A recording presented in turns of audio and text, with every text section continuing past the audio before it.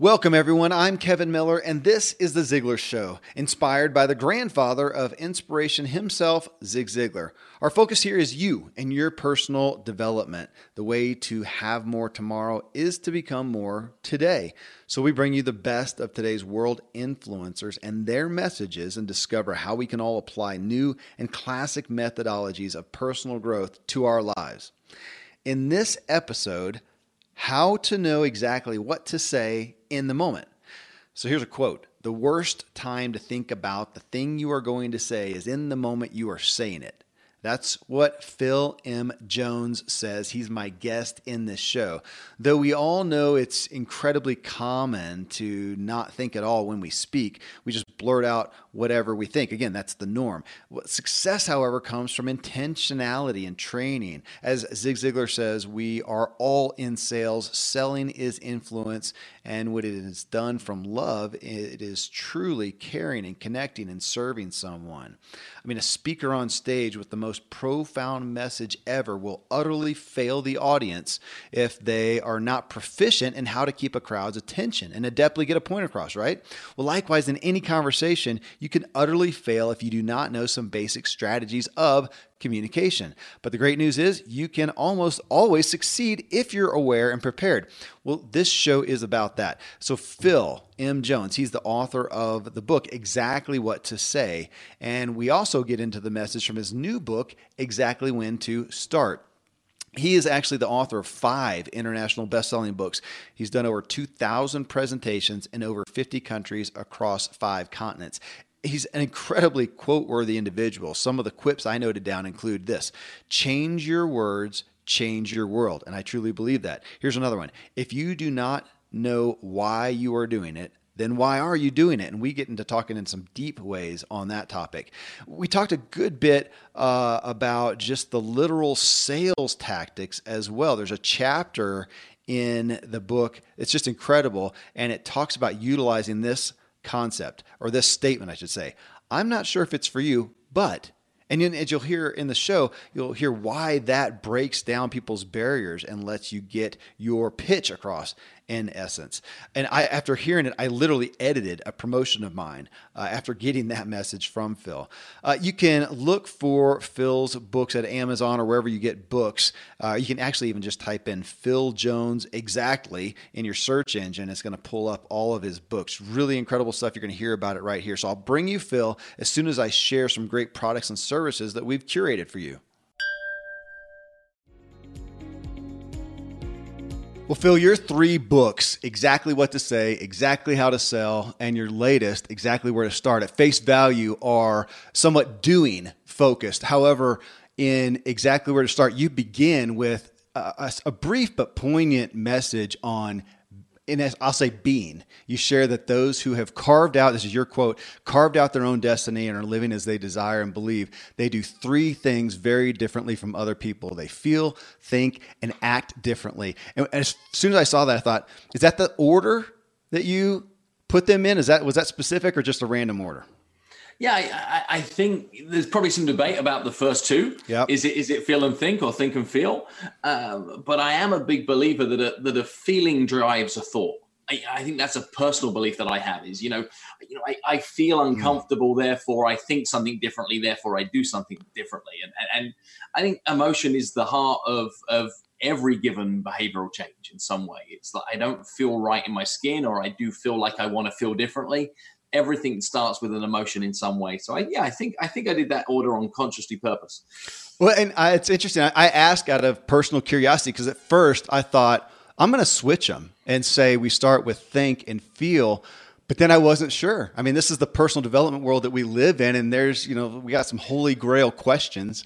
And there might be a double tap on the feel, right? If I think back and analyze that point even further, is it feel, think, feel, do? Like, is there a feel sandwich in there somewhere that the feeling drives the thought drives a new feeling, that new feeling drives a new action? Maybe that's it.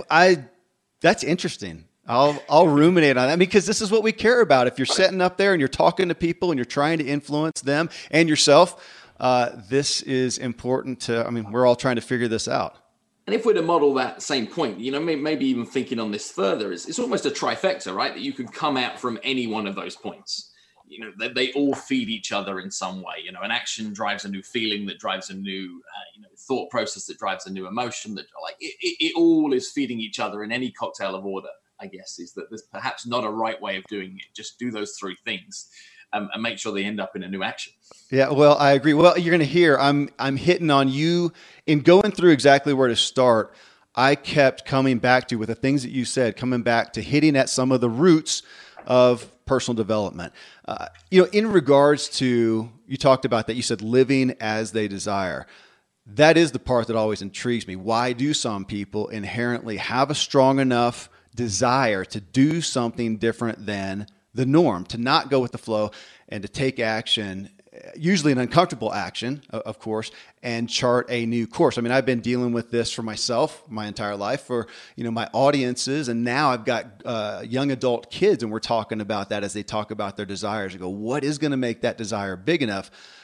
I don't have that answer. I would love to have that answer and put it in a book and deliver it to everybody. I'd probably make $1 billion. But in that, I mean, you are talking about, you brought it to us from a personal standpoint, as people viewed you as being a self-made man and have carved out this life from a desire. But obviously it takes that, and you're dealing with people every single day. And I don't know, well, I'll ask you, I throw this at a lot of folks, is there a catalyst that you see that finally gets that desire big enough for them to do that thing that's a little uncomfortable?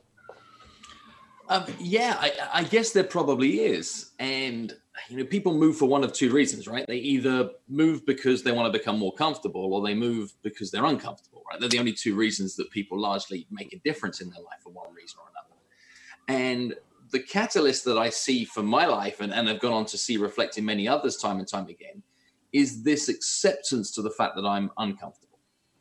It's not getting to a point of uncomfortable that I'm like paralyzed by which. Yeah. It's being honest enough to say, I'm not where I would like to be. Yeah. Is this doesn't feel like the right version of myself. That becomes the driver for change.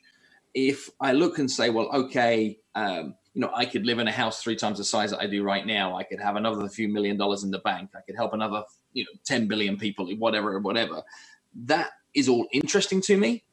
But the thing that makes me change the most is some form of thorn in my side, some form of discomfort. And more often than not, I'm the person to put the magnifying glass on it. Yeah. It's not waiting for somebody else to say, hey, look at that issue and challenge that you have with yourself. It's the self-acceptance and the self-appraisal that says, you're not good with that. Yeah. Go fix it. It's interesting on that. We're talking about comfort and discomfort. I really appreciate the story that you shared 13 years ago, I guess it is, where you had some big visions, you had some big dreams, you shared it with a group of people who you said were close to you, and you received those words, my goodness, Phil, you're such a dreamer. I related to that very well, but it wasn't necessarily in a positive tone. It was accompanied by a ripple of laughter from the group. And you didn't say, and I read this a couple times and thought about it, you didn't say, oh man, that stung. You said, it scarred me permanently. And right. Being where you are today, you could have some expectation that, okay, now you've arrived, to some degree, obviously a big level of success. And now that's something you can just look back and laugh at or whatever, just part of the journey. But you said it scarred me permanently. That's a present tense aspect. And there's the fear that so many people have, or the wounds that they already have. And I really wanted you to speak to why you wrote that. You said it didn't sting at the moment. You said it scarred me permanently. That's a big statement. Yeah, and I think just to add some color to the story to the listeners right now is as I was sat around a dining table in the conservatory of some of my family at the time. It was my ex-wife and my mother-in-law and some other kind of friends and family around, and I shared some of my big visions for the future. And I want to go and achieve this, and I have plans to do that, and I have a desire to go and do this. And the response that came back was, "My goodness, Phil, you're such a dreamer!" Right? That was the response that came to me, and it was said like it's a bad thing. And my realization real quick was, you got two types of people in this world. You've got people who are cheering you on and people who are holding you back. And then the only other type of people are people who are just nothing in between, right? Is I'm a big believer that somebody's either, adding to your story or sabotaging the story. So the scar came that was really true is even sometimes the people that you think should be the ones that are helping you aren't necessarily the ones that are helping you. And I see this so often. And I was even having a conversation yesterday. So I've just launched a new book specifically for real estate. And my wife's saying to me, like, oh, we got like 5 of our friends who are locally as real estate agents. And, I told them about your book and they said, oh, yeah, that's nice. Like, why aren't those people supporting you? And I'm like, well, sometimes it isn't the people who are closest to you that should be the ones who have the wind at your back, most. And I go on to talk more about this and exactly where to start is, I think everybody in your life should have a job role, a job description, a purpose, have some form of role to play. And what I said to my wife on that scenario last night is those people are our friends. I don't need them to support my business. Their role in our life isn't for them to be able to say, hey, I love your book on real estate, even though I'm a real estate agent. I do not need their approval. I'm looking to be able to help the tens of thousands of people who've said that they need help with their word choices. And that's a real fun thing to find acceptance for, is to say not everybody's at your back, and nor should they be. And that's where I got to, even with what is, now that ex-family set of circumstances, is they're not bad people. They're just on a different path. Yeah. They see the world differently. And that doesn't make it right or wrong either. That doesn't mean that their way is the wrong way and my way is the right way. It just means that actually, if you're prepared to go on a long-term journey, you need to surround it by people who can at least see a same version of future as you do. Well, you hit, again, it brought me back to a route that I haven't looked at for a while for people as they're dealing with going along. I worked for so many years working with thousands of people who were in traditional employment wanting to move to self-employment. Yep. And getting into the personal dynamics of that and seeing the real, I didn't perceive it, I guess, initially as I started on that path of leading people, the social pressures. I grew up in an entrepreneurial home. I never knew anything different. Yeah. Everything I did was supported. So I thought, it's probably akin to being born into royalty or something. It doesn't happen to that many people. That's not the norm. And those who are out there often are facing what you did there. And it's okay. So I'll go on. In the book, you talked about that revelation that you were looking for their validation. Right. And I'll quote you, said, most people cannot believe in something that is new, different, or unlike them.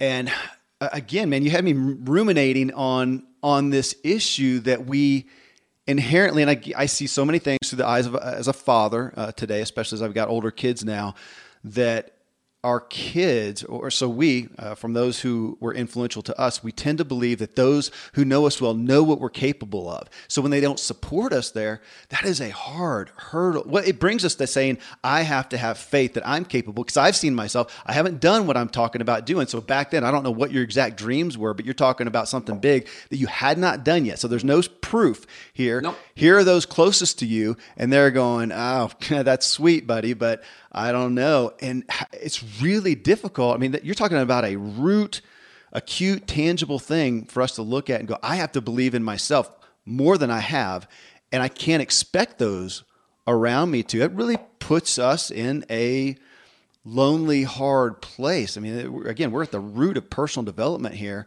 to say, I have to jump out. Yeah. It also does something else, though. It helps you make a very big realization that your success is all your fault.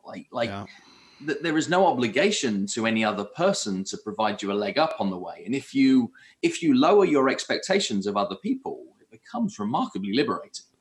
Like if I decide instantaneously that I don't need the applause, approval, acceptance, credibility boost of hundreds of people around me, well, then it just leaves this full responsibility laying on my shoulders that says, well, actually, as long as I believe I've got this, nobody else matters. You can move with way more freedom. Yeah. Not only that, is you fail in the dark too, which is a really interesting thing. Is if you can fail outside of the spotlight of all the people that love you most, then that too doesn't have the amplifying effect of the pain that could be attached to such failure if that failure is in public. So the second you decide to take a lonely road for a while, you can learn a boatload of stuff. Yeah. And you can be real true to yourself as you go through that, that if you're brave enough to be able to self-assess, self-analyze, get back up again and roll the dice, you can grow at quite a rapid rate. The desire to try and bring everybody in your arsenal with you could quite often slow you down. And it's so fun for me now, being kind of 13, 15 years past that point of struggle, that it's only really now that certain members of my family are reaching out saying, hey, Phil, how can you help with blank, blank, and blank? Like the distance between where I was and where I am now needed to grow to so much for the people closest to me to understand that now there is a difference in level of expertise. Now they've allowed themselves to reinvent their opinion or their perception of me. Right. Has taken 10 times longer than it took me to be able to decide that I was different myself. Okay, so let me ask right there. So here you are with everybody has their group of family, friends, whatever, their social group. And when you make that decision to go do something differently, I like the analogy of, everybody's on the couch and you're the one that decides, you know what, I'm going to go for a run. This is different, right, outside of the norm. And that's uncomfortable that so I'll ask you, as you look back now, what you just attested to is you gave, in essence, some of them permission now to do something greater for themselves. Are there some, however, that it further strained that and they've now kind of separated because it's uncomfortable for them to see you as one of the flock go off and do something different? It makes it more acute that they haven't or won't. I think short term, possibly yes. Okay. What I'm now trying to articulate is long time no. Okay. We all have periods of our life, and I wouldn't attach an age to this, but there's been a period of everybody's life, and it could be when they're 17, it could be when they're 57, where what we are is we're adolescent and immature. Right. And when you're adolescent and immature, what you're often looking at is you're looking at the outside world thinking it's not fair. And if you're looking at the outside world in any way thinking it's not fair, what you're not doing is taking personal responsibility. What that's then meant in my life is meant in earlier points in time, I'm guessing that there were family members of friend group that were like, what's that crazy kid doing? And looking at everything with a view of saying, well, let's separate from that. Yeah. Now that time has gone by and their maturity and their level of self-awareness has grown over that time period, actually, they can come back at it full circle. And more often than not, they go, good for you, buddy. Good for you. And thank you for what that's gone on to be able to prove to me. And, those conversations go full circle, but that might take a decade or more for that to happen. Yeah. You can't expect that to happen in 6 months. And sometimes not. Sometimes it is just, you meet people for a reason, a season, a lifetime. Sometimes that season was good for a while and those people never come back together again in a true way. Well, and this is somewhat of an elementary question, but while we're on the topic and we've got tens of thousands of people listening, I want to bring it to light too. Are you more selective with who you share those big dreams with? I assume the circles you're in. Okay. Yeah. Tell me about that. Yeah. Short answer is, until I'm crystal clear on them for myself, I feel no reason to be able to share them with others. Okay. Now, I have selective mastermind groups that I trust, that I'm prepared to show up and be vulnerable professionally. I also, I stopped sharing some big visions and goals with family members and social friend groups. I just stopped. And, I don't want to get into some of those debates because that's not what those relationships are in my life for. I actually want to, when I'm having a barbecue at home with mum and dad and my brother and my sister and nieces and nephews and the kids and all there, I want to be Phil. Yeah. That's all I want to be. And I wrote a piece about this the other day that I've developed two very distinct parts of my own personal persona. One is where the middle initial, the M, shows up in my life, where I'm expected to always have the answers, fix everybody else's problems, be this person that can actually solve just about anything in life, forever the optimist, always being somebody who's looking at a version of better. But then when I show up in my home life, I want to be Phil Jones. I want my brother to tell me what's been happening at his school without me having to have a commentary on it. I want my sister to tell me the successes in her world, in her sales role, without me needing to provide some form of consultation or coaching or analysis to it. I just want to be a brother. And same with mum and dad is, I just want to show up and be the best son that I can be. I don't want to be like, hey, let me tell you what I'm doing next. Because that's one of the big risks on the quest for betterment is you always think, I need to have something new and better on the horizon. And you end up feeling like your identity is validated by the fact that I'm always working on something big and new. Sometimes I just want to be present and not give a damn about the next big thing that I'm doing. However, when I show up in my business mastermind group, here I want to be saying, here's my 3-year vision. Here's my 5-year vision. Here's what I'm looking to do differently. When I come off stage, and I think Brené Brown brought a point up on this so much recently that talks to me is about who you take your feedback from. Yeah. Like if somebody isn't prepared to get in the arena, why is that somebody you're prepared to give any value in your life? So I take notes on my speaking performances. I take notes on my consulting work from people who I admire. And I think, I can't even remember who said it, and I don't want to misquote it, but is don't take feedback from somebody you wouldn't ask for advice. Yeah. Yeah. And I've become real good at being selective on A, what I'm working on, and B, who I want to help talk into that growth period. You are listening to The Ziglar Show, and I'm incredibly honored for that. If you have ever done something outside of the norm, have you received criticism as Phil did, and possibly from someone very close to you? I'll tell you this, most people have, again, who are doing something outside of the norm. And that is a hard reality. Like Phil said, it scarred him for life. Thank goodness, though, he went forward anyway, and it's a great call out for us to do so as well. Well, next up, Phil talks about who it is relevant to be sharing with, and I'm going to bring him right back after I bring you some products and services I think you'll find value in. I like how you just phrased it, and you did this a little bit ago, as people have roles in your life, because what you're talking about of kind of leaving the Phil, I like that, the Phil M. Jones, that persona, and just being at the barbecue and being just you. I realize I have more grown into that. I didn't conceptualize it in that. Here's a role where I'm not that guy. I'm not the business guy. I'm not the speaker. I'm not the influencer, whatever. I'm just me, but I haven't thought about that. Even going through who are the people, that'd be a great exercise for folks to go through the folks that you know and give them that role. Who is somebody that you feel comfortable and it seems relevant to share those dreams, those desires, those pursuits? We see so many people doing it, right? They're asking for career advice from their mum who's never had a job in their life. Yes. Or they are asking for relationship advice from their best friend who's been divorced 3 times. Or, like in those very simple examples is you got to pick your squad. And even if you look around at the 20 people who are closest to you right now, the people you care about mostly, they're not all good for the same reason. Like in our life, we should build some form of organizational chart. And I know that sounds very, tactical, strategic, analytical. But if you know who's for what in your life, you get so much more momentum. You build efficiencies and effectiveness within your days that is kind of awesome. And I have it now with buddies who I have on speed dial that they know when I'm calling them, they've probably got a pretty good idea what this is about. And, in my world as a speaker, I live quite a lonely existence for a giant chunk of my life. When you're traveling as often as you are and staying in hotels by yourself, etc., it sounds like it's rock and roll, but in the truth, it can be pretty lonely. It can be, you can find some sabotaging habits through that very, very easily. So, I've selected 3, 4, 5 people in my life that have a similar kind of lifestyle. We hang out on the road. So if I get a text from one of those people at 7:30, 8 p.m. at night that just says, yo, I know what that means. Yeah.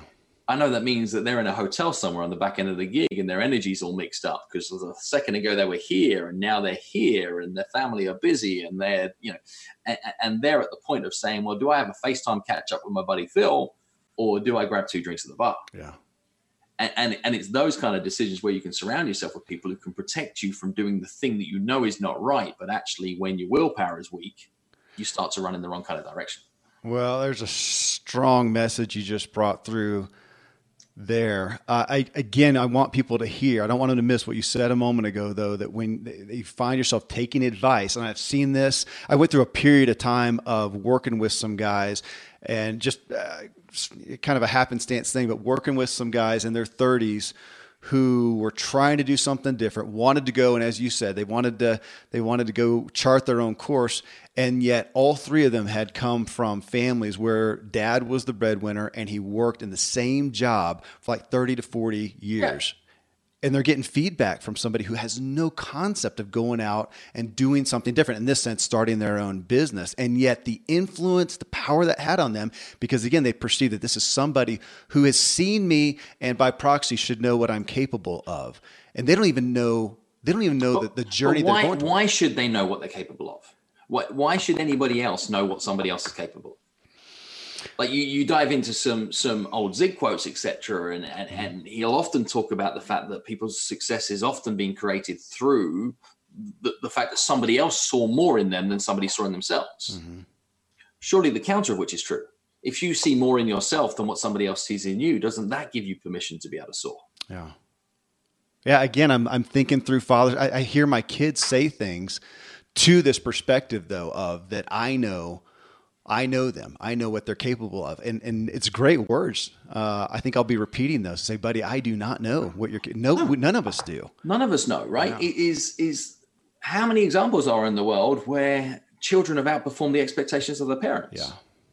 You know, us believing as parents that what we have is the ability to be able to control our kids' destiny is pretty arrogant in all senses of the word, right? I think we should be pillars for possibility. I think that what we should become is champions for letting people know that the boundaries are often things that are created by ourselves or others. They don't truly exist, and those boundaries can be helpful, but we are more at risk of creating limiting self-beliefs in other people than we are in accelerating them towards greatness.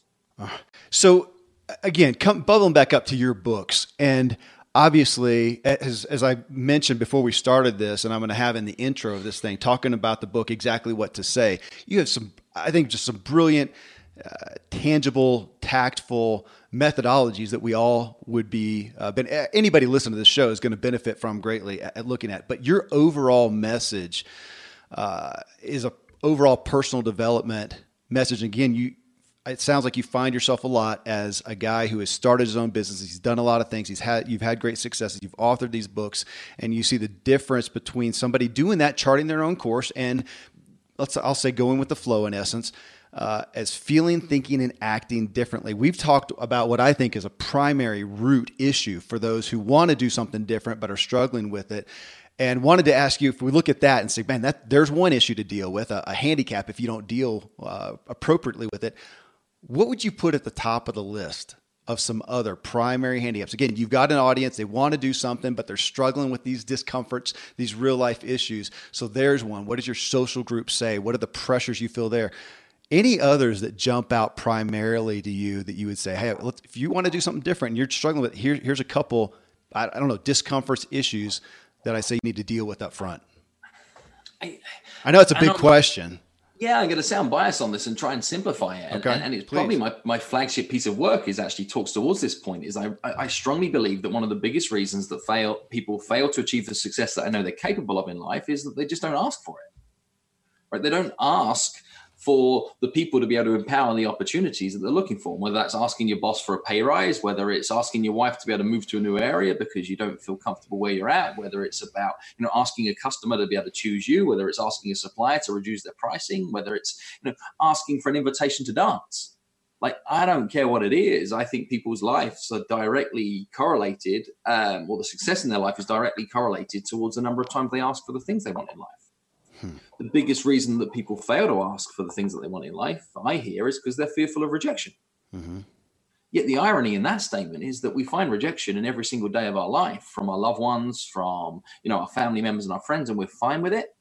But when what we see the other side of the ask is a prize, we become so fearful of rejection that we forget to ask. And I wrote exactly what to say for that purpose. Is to try and empower people with the skills, because almost everybody listening into this episode right now, my guess, has had a point in their life where there was a critical conversation where they could have asked for something, where that ask would have meant a hugely compounding difference in their life. Whether it was the girl they wanted to marry, whether it was the job they wanted to get, whether it was the client they were looking to take on, whether it was another new piece of information, but in that moment they found themselves lost for words. Yeah. So they just didn't have the conversation. And in a world where everybody is getting so focused on the power of technology, artificial intelligence, and looking to be able to say, how do I automate and systemize success?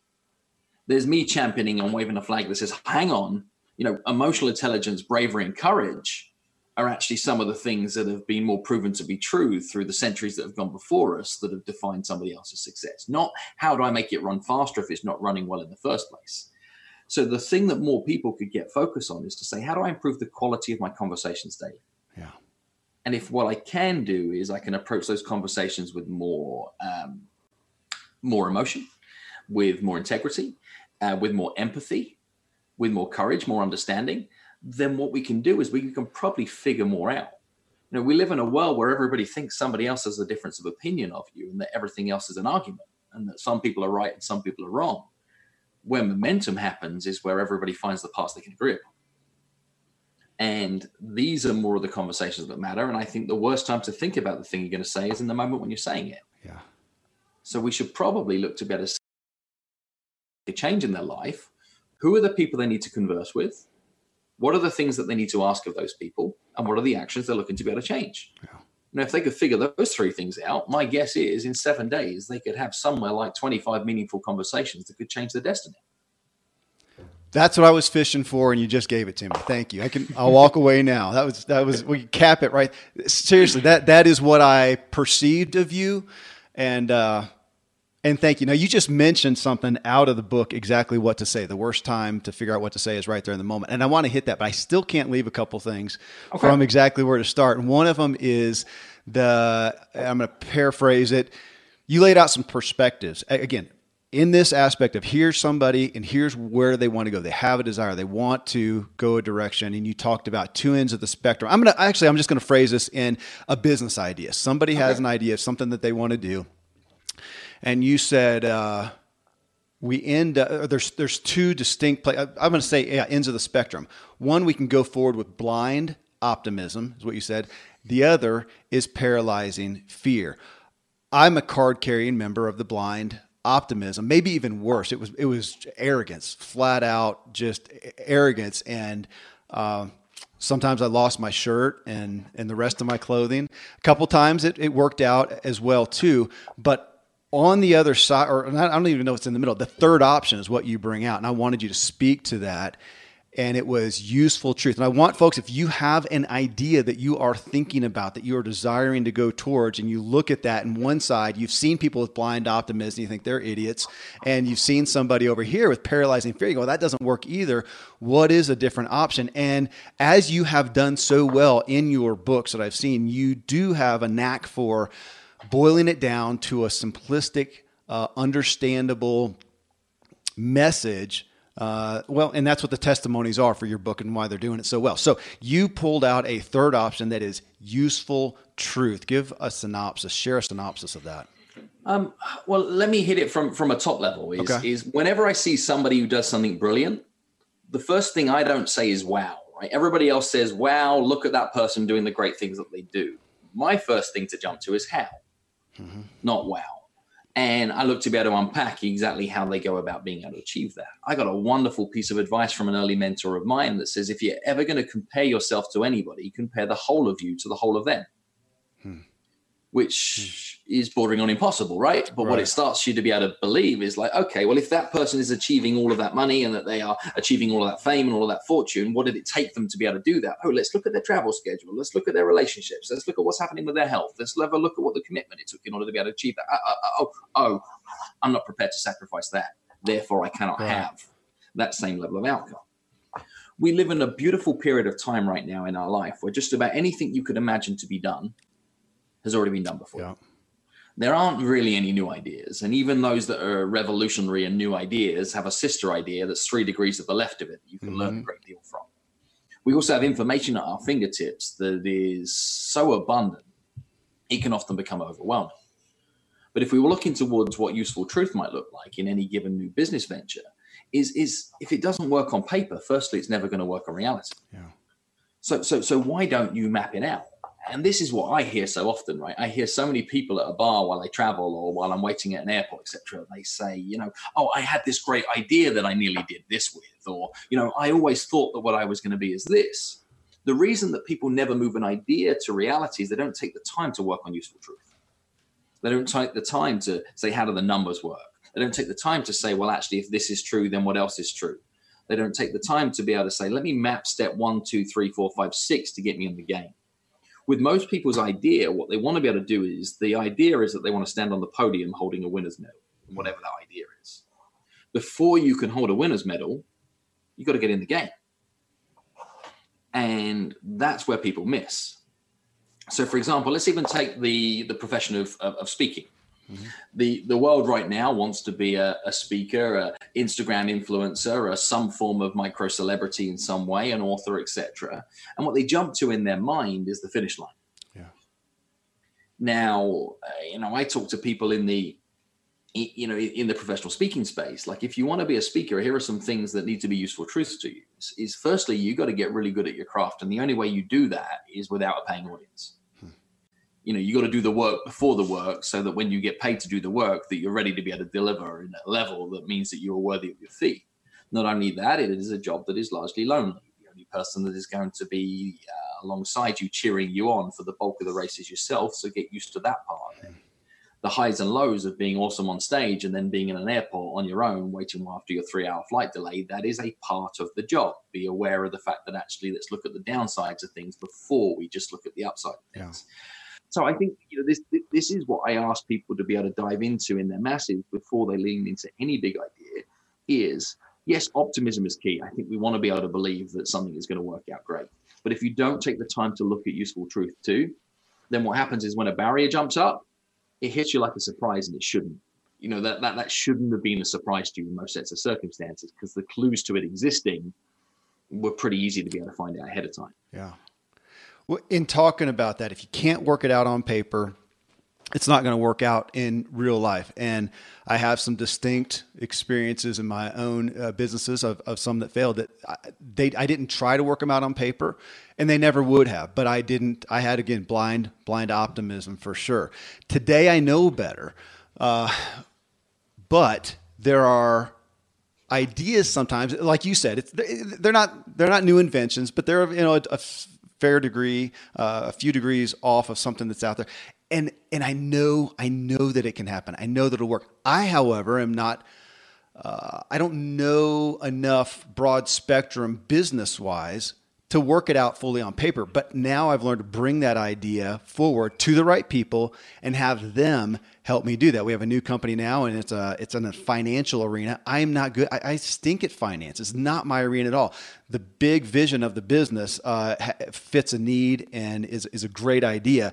But the financial part, I don't know. First person we hired, a CFO. He was able to help us work it out on paper. Son of a gun, it absolutely works. The confidence now to go forward in that is dramatic. But I just wanted to bring that because I think we got a lot of folks who have that idea. They're in the solopreneur arena and they think, my gosh. And let's jump into that a little, right? Because you just raised a point about the fact that, you hired a CFO, et cetera. To many, that could become a paralyzing fear at the front end that says, okay, I'm not going to start because.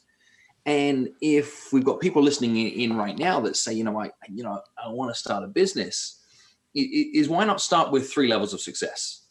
Like, you've got the utopian, if I'm going to hit the podium up here, then I'm going to have all my birthdays. This thing's going to be awesome. It's going to be the most amazing version that it could be. I've got the kind of core, well, actually, if it's doing fine, it's right here. And then I've got, well, worst case scenario. What's the bottom level of success that I would accept? And more often than not, what many people can look at is if they get clear on that bottom version of success, that becomes way more in reach. Let's just say that little Sally wants to open a hairdressing salon. Oh. What she does right now is she works as a stylist in a local salon, and that she's doing some great work, and her clients love her and her boss loves her. She's been doing it for 7 years, but the shift pattern she's working right now isn't congruent with her family relationships. And she feels like she's at the top of the tree in the ceiling and she wants to do something different. What happens is she gets her friends saying things like, you should start a salon. You should open a salon. And what you should do is that you should do your own thing. You should be your own boss. And without any realization attached to it, the next thing that she does is that she goes and signs a lease on a 6-month reduced rent, etc. That was a former salon that has the equipment in place that hasn't been launched, right? Opens the doors, does a big fancy ribbon cutting, and the Chamber of Commerce show up to be able to announce this new business. Mm-hmm. And 3 days in, she's like, where's the flood of customers? Mm-hmm. And wondering where they could be. Instead, if she looked at useful truth and said, well, how does this work? She could say, well, I work 5 days a week in the salon that I'm working right now. I wonder if I could build a book of customers on my own without sabotaging the customer base that are already coming into this salon. I could do this with some integrity. I wonder if I can find some people who are local to where I live right now, that on the 2 days a week that I don't work in the salon, that would allow me to come and cut their hair for a fee. I wonder if that would be true. And I wonder if in the next 6 months, what I could do is I could build myself a book of maybe 20, 30, 40 clients that would see me on those days or see me in the week. And I wonder what they would pay, right? They pay $75 in the salon with all that treatment. For me to make it more viable to them, I wonder if they'd pay $55 if I did it in their home. And what about products? How many products would I need? Well, I'd need this number of products, etc. And what about the gas in order to be able to get there in the car, etc. So let me just say, well, what I could do is I could do 4 of these on a Saturday. I could do 4 of these on a Sunday. I could do it between 10 a.m. and 4 p.m. I could still be home to be able to take the kids on the school run or to get to help them with their homework, or I could still be back to be able to do dinner. Between 10 and 4, I could do 4. I could do 8 over every weekend. I could still maybe get 2 in some evenings in the week. That would be 10 customers. That's 10 customers at $55 each per week. That's $550 per week. That's $1,100 every 2 weeks. That's $2,500 a month. See, if I was making $2,500 on my side hustle alongside what I was doing in the salon right now, and I did that for 6 months or 12 months, would that give me the confidence that I could open the salon? Well, my rent on the salon is $1,500 a month. Well, I'd have $2,500 a month on rolling revenue already from my side business that could allow me to be able to fund and build a reputation of being able to bring those people in. So it gives you that stepping stone in. And that's what I want more people to think about is what is the job you have to do alongside the job you already have to be able to fuel the stepping stone for you to be able to create the business that you would like. And this is the part that people miss. If you look at anything about my career today, is I have proactively reinvented myself around 13 times in a 23-year career. Mm-hmm. You know, a genuine level up. And the only way you do that is by always running 2 races. You've got the job you're running and the business you're building. You've then got the business you're running and the business you're building. You've got the business you're running and the business you're building. And they permanently step as you go. And I think this is how more people should look to be able to live their life if they're looking for an upward trajectory. Is to say, well, okay, I'm going to do everything I possibly can to be great at the thing that I've already promised to do. Yeah. And I'm going to carve out some time to proactively work on where my next step of reinvention is that I'm going to step into. Once I get that 80-20 becomes 70-30, now I can then take the confident leap to go all into the new thing. And the new thing then doesn't become the thing that I'm building. It becomes the thing that I'm doing, which then frees up some more space to say, and what next? Yeah. You just, folks, you just got a really boiled down masterclass on useful truth, which again is right out of the book, exactly where to start. And you just did it on the fly. I know you at least gave one example kind of like that, where you ran the numbers and said, this is how you work it out on paper. And folks, I just want them to hear, this is not an 80-page business plan. This is a simplified version, which again, you have some mastery of simplifying the message down, which is why you do what you do. And on that note, when we talk about motivation, back to where we started the conversation, we talk about motivation. What is that thing? You gave, again, a simplistic statement, but I don't even know why. Flip the paradigm around a little bit to ask, and this is, again, going to the core of motivation. It's a chapter 9, and you quoted this. If you do not know why you are doing it, then why are you doing it? Which is, again, it's such a core motive to the folks who are looking out here, wanting to do something, this thing, languishing in it. You haven't taken action on it, or you have, and now it's just a big ball of mess.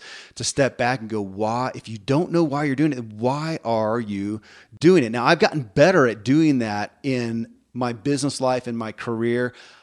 I've been enacting that in an aspect of, self-care, maybe, and some boundaries in my personal life, of where I just tend to be a yes man and try to fix everything for everybody, do everything for everybody, and then step back and go, why am I doing this? Can I do it with a good heart? So I've been doing it on that standpoint. And if I can't, being honest with that person and saying that, but on a big effort level, to simply say, if you do not know why you are doing it, then why are you doing it? I think a lot of folks will find they do not know. And I would say that's the red flag. That's where to start or end, wouldn't you say? Yeah, it should almost be like a barometer test. It's some form of way of just checking your pulse at any given point in time. And don't get me wrong, I mess this up all the time. I might have known why I was doing it. Yeah. And then I'm 2/3 of the way down the river and I'm in the current. Like, I don't know why I'm doing this anymore. I'm just trying to survive in the current. And I have to ask myself that question again. And it becomes a realignment. How do I get the paddle back on the kayak in a way that says that what I'm looking to be able to do is to steer this to my course? And the struggle with building anything is that when you're doing a great job of it, you get the benefit of momentum. Mm-hmm. That momentum can carry you in all kinds of directions. And more often than not, that direction isn't the one that you set. It's the one that somebody else set for you. And you need a bit of that, and I think, Jim Rohn said it best, right? In terms of, the setting of the sail is the thing that we're in control of, not the direction of the wind. Like that thing is true in all of our lives, is that we have to be able to create that recalibration at time. And I ask myself that question all the time. If I don't know why I'm doing it, then why am I doing it? Yeah. Like my fuel to get to where I've wanted to get to today has often been a little bit of a chase of something behind me.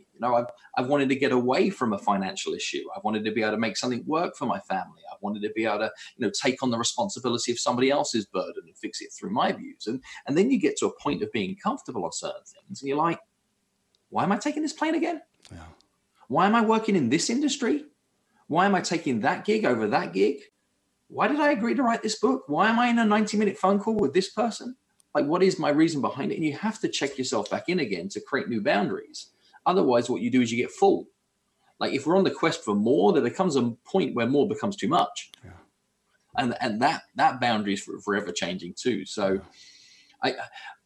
I don't want anybody listening in right now to think that I've figured this out. It's that I found ways to help me figure stuff out when I find myself where the water is overlapping. And I like the metaphor of understanding that change is always coming. And if you view change as a tidal wave, then a tidal wave coming at you could do one of three things, right? One is it can leave you in a soggy mess on the floor, like dripping wet. The other is you could pull out a surfboard, have a boatload of fun. And the third is you could use it to power a generator that fuels an entire city or a nation or an army full of people. And I cannot stop the fact that a tidal wave is coming. It's always coming. Change is upon us regardless. Some of that change we create control. Some of that change is circumstantial and external for us.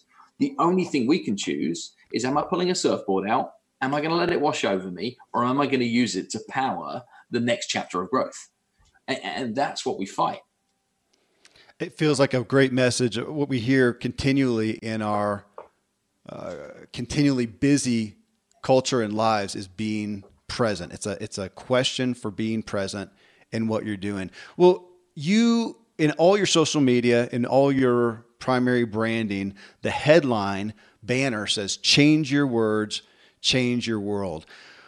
So I am, the term logophile. I'm a lover of words. I appreciate that. And when you started off, the first book that I looked into was exactly what to say.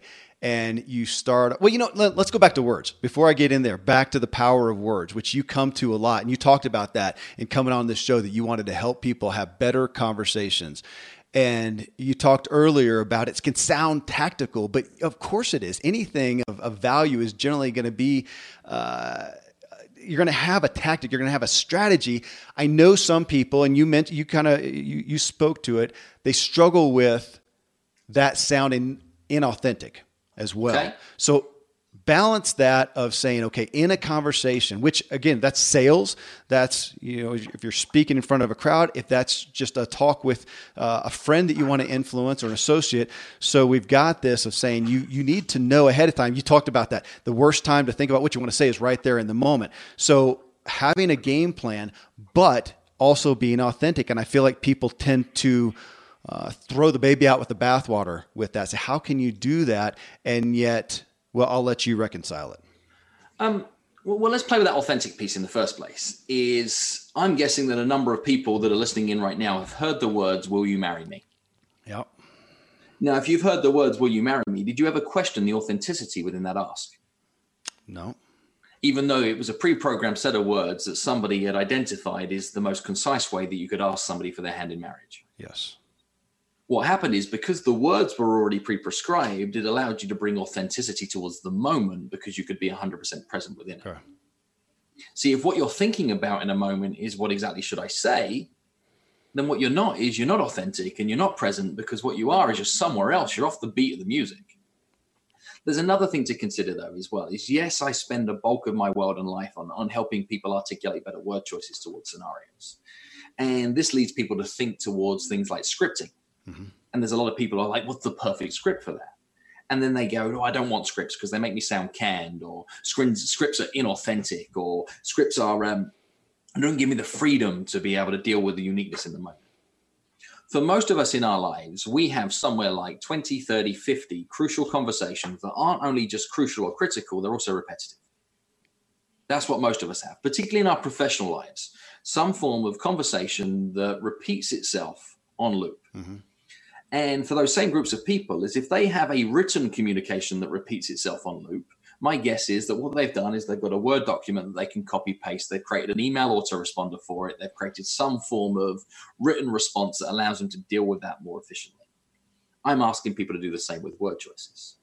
What I'm asking them to do the same with word choices of is to think about the outcome they're looking to try and achieve as opposed to the words that they're looking to be able to say back in the other direction. What is it you're looking for this to be able to go on to be able to achieve?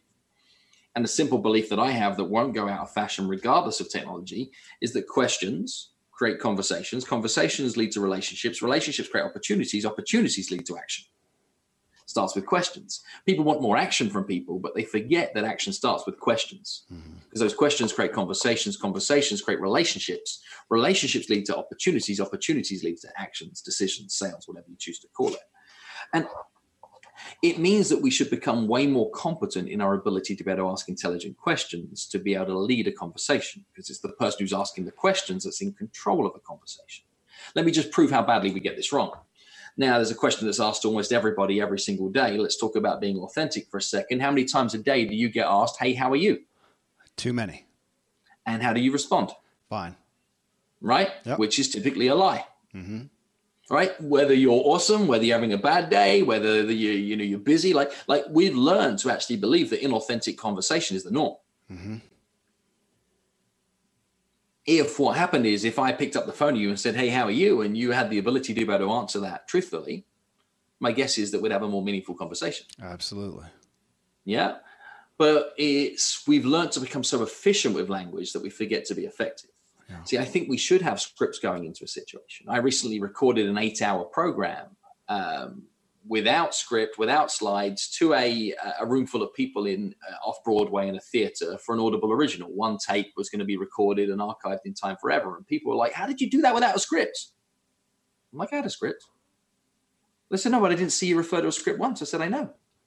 Here's the thing is I wrote the script. I wrote the script 11 years ago. I've been working the script through 1,000 presentations over the last decade. Yeah. I knew that information inside out. They said, well, it didn't look like that you needed to refer to any piece of material. I said, that's the point. See, when I knew my words, I could be fully present in the moment. It allowed me to deal with all the things that happen that are off script because I could come back to it at those moments where it matters most. And if people are fearful of scripts, have you ever seen a movie and cried? Yes. It was just an actor reading a script. Yep. Wasn't real, but we believed it to be real. Why? Because the actor had to embody somebody brand new to be able to deliver something that could evoke the emotion in other people. What I ask people to do is to craft their own scripts. That's where the authenticity comes in. If I give you mine, you're going to fail. Mm-hmm. British accent might be a little struggling for you. Mm-hmm. But if I give you the tools to be able to say, well, actually, let me learn what works, why it works, then what happens is you have the ingredients to go bake your perfect recipes ahead of time. My guess is that everybody here right now has common and critical conversations that happen just as frequently as the how are you question, that you respond to just as badly as the majority of people do respond to that kind of question, that don't create conversations, that don't build relationships, that then don't go on to create the opportunities. They say they want more opportunities, but what they're forgetting is that the words are the things that create the opportunities. Let me give you a simple response that happens in my world. Now, common question I get asked as a professional speaker is people pick up the phone to me or they reach out and say, hey, we'd like you to speak. Are you available and what's your fee? Fairly reasonable request, right? Are you available? What's your fee? Now, if I respond to the answer to that question without thinking about what I want to achieve ahead of time, my guess is I'm going to end up in a cul-de-sac or a dead end. Instead, what I say is, firstly, absolutely, I'm available. I'll mark a hold on my calendar. What is it about me and my work that makes you think I might be a good fit for your event? Zip. That question goes on to create a conversation. That conversation leads towards a relationship. That relationship creates an opportunity. It also feeds me back a dozen frames that mean that when I get to the point of positioning a fee, it has context. And your content never has value unless it has context ahead of time. So much of the work through exactly what to say and much of the work that I do through word choices is all about giving people the ability to create frameworks for them to insert their brilliance. Yes. Without the framework, the brilliance sounds like it's bragging. A framework is one of my favorite terminologies because we fill in all the blanks. It takes the learning out of it. I mean, these interviews that I do, this conversation that we're having, I've been told, even by people close to me, it's amazing, Kevin, how you go and you ask a question and you get an answer, whatever, and then you always have the next question ready to go. And they think that I'm just that smart. And I spent, I don't know how many hours on this, sketching out the direction I felt to go, sketching out the questions. Now, of course, but that's it. It's framework because I've skipped a bunch of them. I've morphed a lot of them. I've thrown some out, and here we are. But it came from that scripting. And to what you talked about right there, how many people have put out a feeler for 5 different speakers they think would be relevant? They did it to you. They did it to some others. They asked that same question. The other ones answered it appropriately, just right there, gave the am I available, gave the time. You, using your scripted words, the ones you do, you threw it out there as a framework, and it then opened the door for that conversation. And that's a sales tactic. I mean, it's a brilliant sales tactic, but it just brings some color to life as well, right? We create an actual reality to be able to discuss as opposed to an analytical scenario to discuss. And I want to identify something else for the listeners that you do remarkably well, right? You've done the work ahead of time for an interview to consider the 17 different ways that this could go. You have enough content prepared in front of you through research that says, yes, this is a 45, 50-minute interview, but you've got probably 3 hours worth of potential fodder to be able to go down. And you've got a choose your own adventure that says, if it goes this way, I can lean into that more. If it goes that way, I can lean into that more. Right. Your ability to be able to actually use that framework or set of tools you've done in research ahead of time is your ability to do an often overlooked thing. And that is listen. Mm-hmm. Now, I've been interviewed on podcasts somewhere like 1,000 times. The thing that I see happen too often is people are solely focused on their agenda of asking their questions to be able to get through, that the conversation doesn't flow. It doesn't serve the listener the other end of it because the host failed to listen. So don't miss your unconscious ability of being able to say, well, actually what I'm doing is I'm following the beat of the conversation. And I'm choosing my next direction of questioning based on the information that I just heard, as opposed to your predetermined agenda. All right. And the point I want to make for our listeners right now on that is yes, you need to be able to prepare your conversations ahead of time so that you can be present in the moment, and not to say what I've done is I've decided the way that this entire conversation is going to go. It's so I've decided the ways that this conversation could go. So I've controlled as many of the controllables as possible that gives me the ability to be present. Yeah, well put. Thank you. On these, on the preparation, the sore spot I know people are feeling that you spoke to in this aspect, again, of just change your words, change your world. You said often the decision between a customer choosing you over someone else is your ability to know exactly what to say and when to say it. And how often, I want everybody to listen. For those of you who have an offering out there, you have a product, you have a service, it is great. You are a great provider. You love it, you believe in it, and yet you're not getting the traction. And how many of you are irritated that somebody who you feel has a lesser offering and they're succeeding, and you're frustrated at that, and it comes back to this, and I don't know how to put it better. I'll let you take a shot at it, that it does, we have to be good at our craft. We have to have a great offering. Yet there is I don't know a better term than there's a game. There's a strategy. We'll call it, okay, but there is, and I have seen people get frustrated at that, get bitter with that. And I'm not going to play the game. I'm going to be authentic, and they're going to go down in flames, and we don't get to benefit from their great offering. And we're back to, from a business standpoint, we're back to branding and positioning and colors and words and videos and all these things that we do, that I understand that frustration because I have some things I think it is a better mousetrap. Come on, folks. Can't you see that?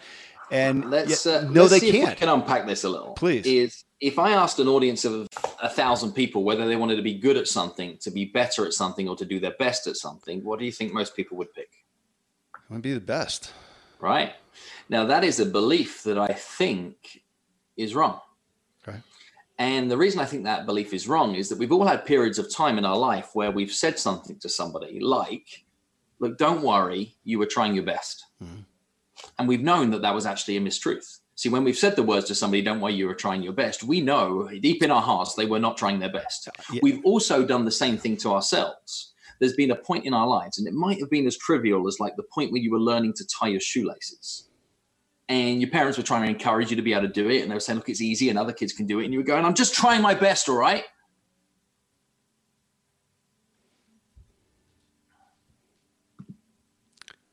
Still there? Yeah. It just cut out. Let me make a timestamp. Yeah. Okay, you can just pick up. Yeah, and so there's this vision of we've even said to ourselves at points in our life where we were maybe doing something as trivial as tying our bootlaces, and we couldn't do it with all the encouragement from our parents that were saying things like this is easy, and we just proclaim the words like I'm trying my best. And all the time that we are talking in this language of trying our best, we are creating a ceiling for progress and a ceiling for growth, and something that we are always going to live below. And we've trained ourselves to believe that this terminology of the best in something is something you will never achieve. If you take that scenario of trying to do your shoelaces, it wasn't until you shift the focus away from best and towards better that actually you were then able to be able to complete that task. Not only complete that task, go way beyond that task to be able to achieve other levels of brilliance. The focus that we should all be at any point is if we are frustrated at us not achieving the results that we would like. Forget best practice, forget trying your best. Say, what can I do today to be better than I was yesterday? That's it.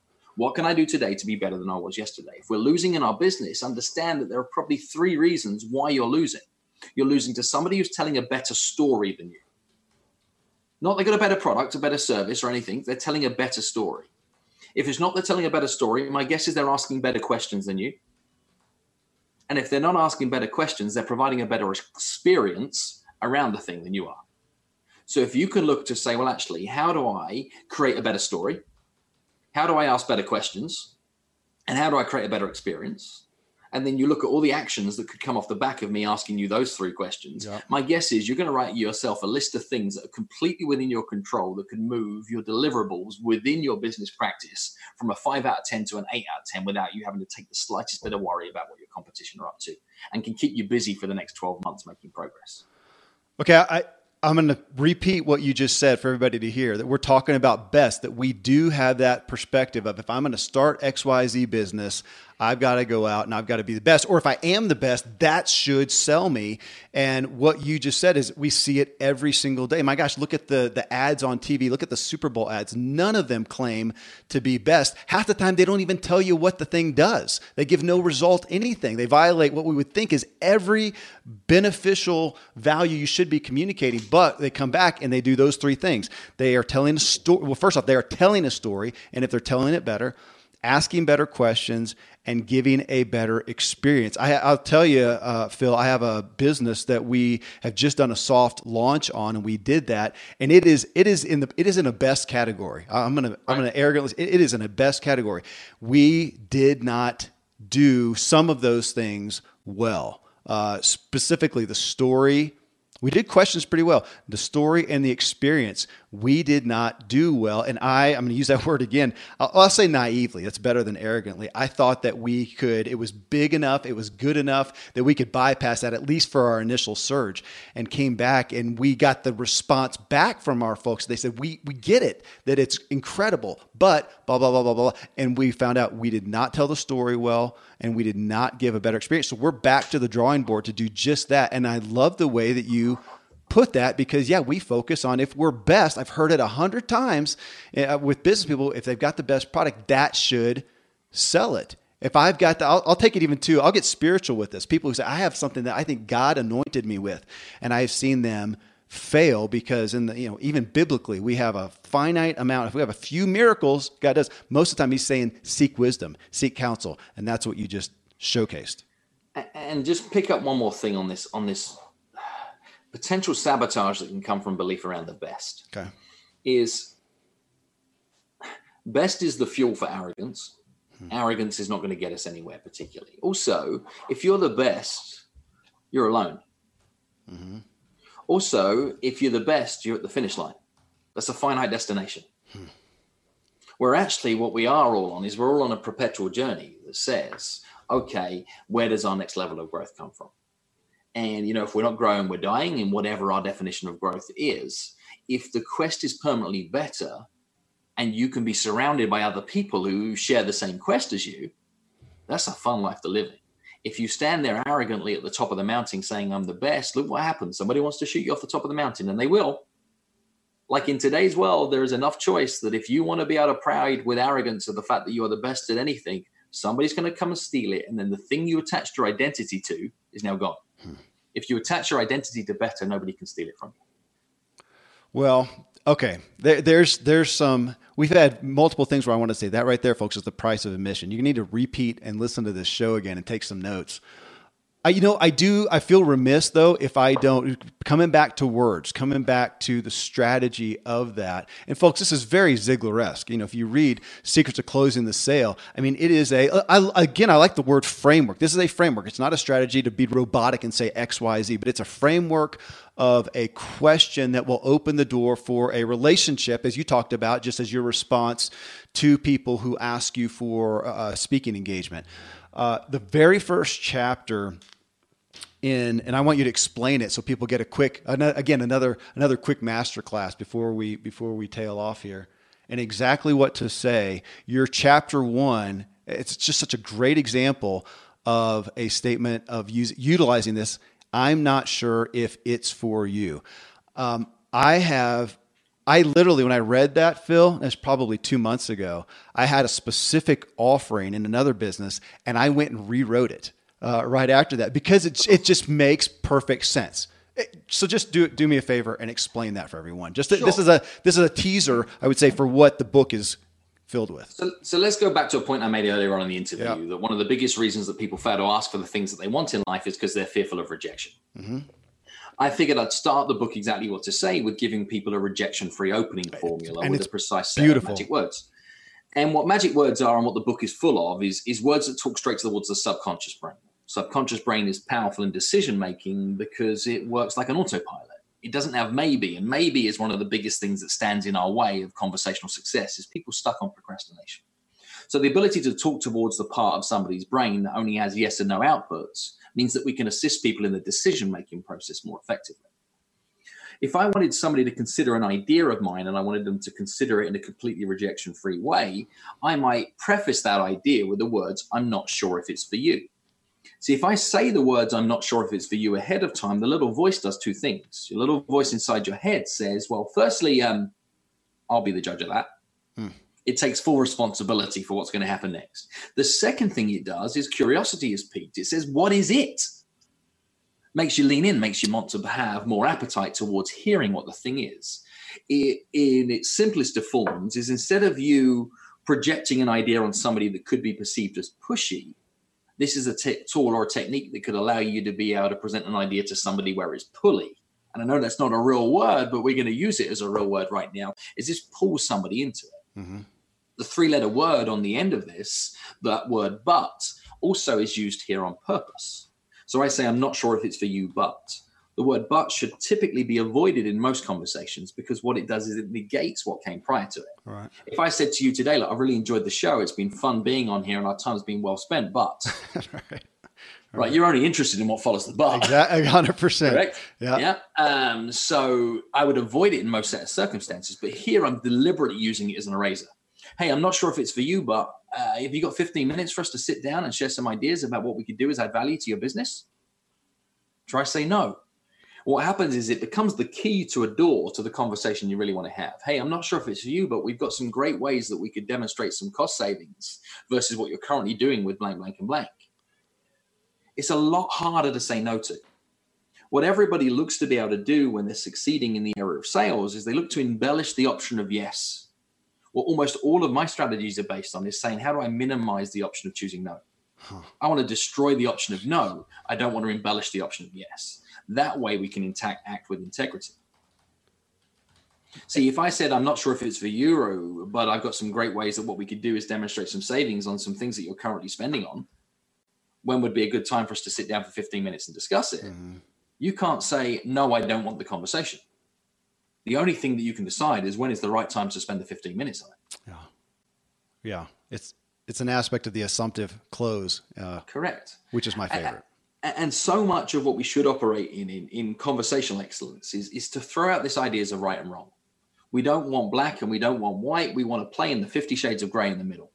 And that's where, negotiations can happen. And whether that negotiation is getting somebody to choose you your product or service, or whether it's just getting them to understand your view about politics, religion, gun control, whatever, like some of the fun things that can happen. And this is one thing I've enjoyed hugely about traveling around, even just the differences of the United States of America, is when you can enter in a conversation where you're not looking to be right, you're just looking to be able to explore the conversation. Then what can happen is you can shift somebody's opinion within that sliding scale of gray. If what you're trying to be is like, I am right. If I'm right, that means that you have to be wrong. Nobody wants to admit to being wrong. If I allow my opinion to move and their opinion to move at the same time, then what we do is that, my friends, is growth. Yeah. That is acceptance. That is something that I believe very, very strongly in should happen more so. I would summarize the book, exactly what to say with that. It is a framework, as you said, to opening the door to explore more of a conversation instead of bring it to an absolute yes, no, black and white. And again, back to your paramount quote, in essence, the worst time to think about the thing you're going to say is in the moment you are saying that. How many times do we come to a conversation? I think, if anywhere we do this at all, it may be in sales because we've learned a little bit, but otherwise it's a free for all. And we are not present. I like that the amount of time that we spend bumbling for the right thing to say, as opposed to having, again, a framework, not a script, as you said, but having a framework. Folks, again, both the books, if you are in sales, which as Zig says, everybody is in sales, and you want better relationships that open that door to exploration, that serve others, exactly what to say is, and that's the testimonies to it. It's one of the most succinct, helpful books ever. The exactly where to start, though, is, again, it brought me to where we started in this conversation of getting to some of the root issues of, I'd say personal development, but I'd say personal trajectory if you want to do something different than the norm. Man, I'm grateful that you took the time to be with us, Phil, and that you do what you do, that you spend those lonely days on the road to bring us this message. It's a great benefit. The moment that Kerry Wilkerson said, we got to have you on the show, and I got the books, I agreed we had to have you on the show. Here we have. Thank you for doing your art. Thank you for being with us. Huge pleasure to be here. Thank you for inviting me on the show. Friends, this is a significant perspective on communication and influence. You can go forth from right now in your life engaging in thousands of conversations and be better heard, be better understood, have more influence. And either you prepare and drastically increase this success in your life, or you don't. But you're here to do that, of course, and take action. So again, look for Phil's books at Amazon or wherever you get your books, exactly what to say, exactly how to sell, and exactly where to start. There's 3 lead books. Or again, just type in Phil Jones exactly, and there you'll come up with all of it. Coming up next in show 724, are your current circumstances a result of your personal choices? Well, that show title right there is volatile. It's a volatile question that will ultimately shape your life trajectory. I mean, all of us have made good and bad decisions that have resulted in making our circumstances better or worse. Well, hopefully we take responsibility for these decisions we know that we made. But then there are the circumstances in our lives we did not choose and cannot control. They happened to us. I mean, a hard childhood, abuse, car wrecks, toxic people, job loss, handicap, and so much more. They were not our fault. And we are not to blame. But how do you let those issues affect the rest of your lives? I mean, that's a decision we do all get to make. So for this episode, I posted this question to the Ziglar audience. I asked, do you honestly believe that your current circumstances are a result of your personal choices? What followed was about 55 at this point, I think, of possibly the most lengthy comments we've ever had, and some pretty healthy debate here. You may receive more freedom and empowerment from this show and topic than anything else we've covered. Well, till then, thank you as always for letting me walk with you as we inspire our true performance together.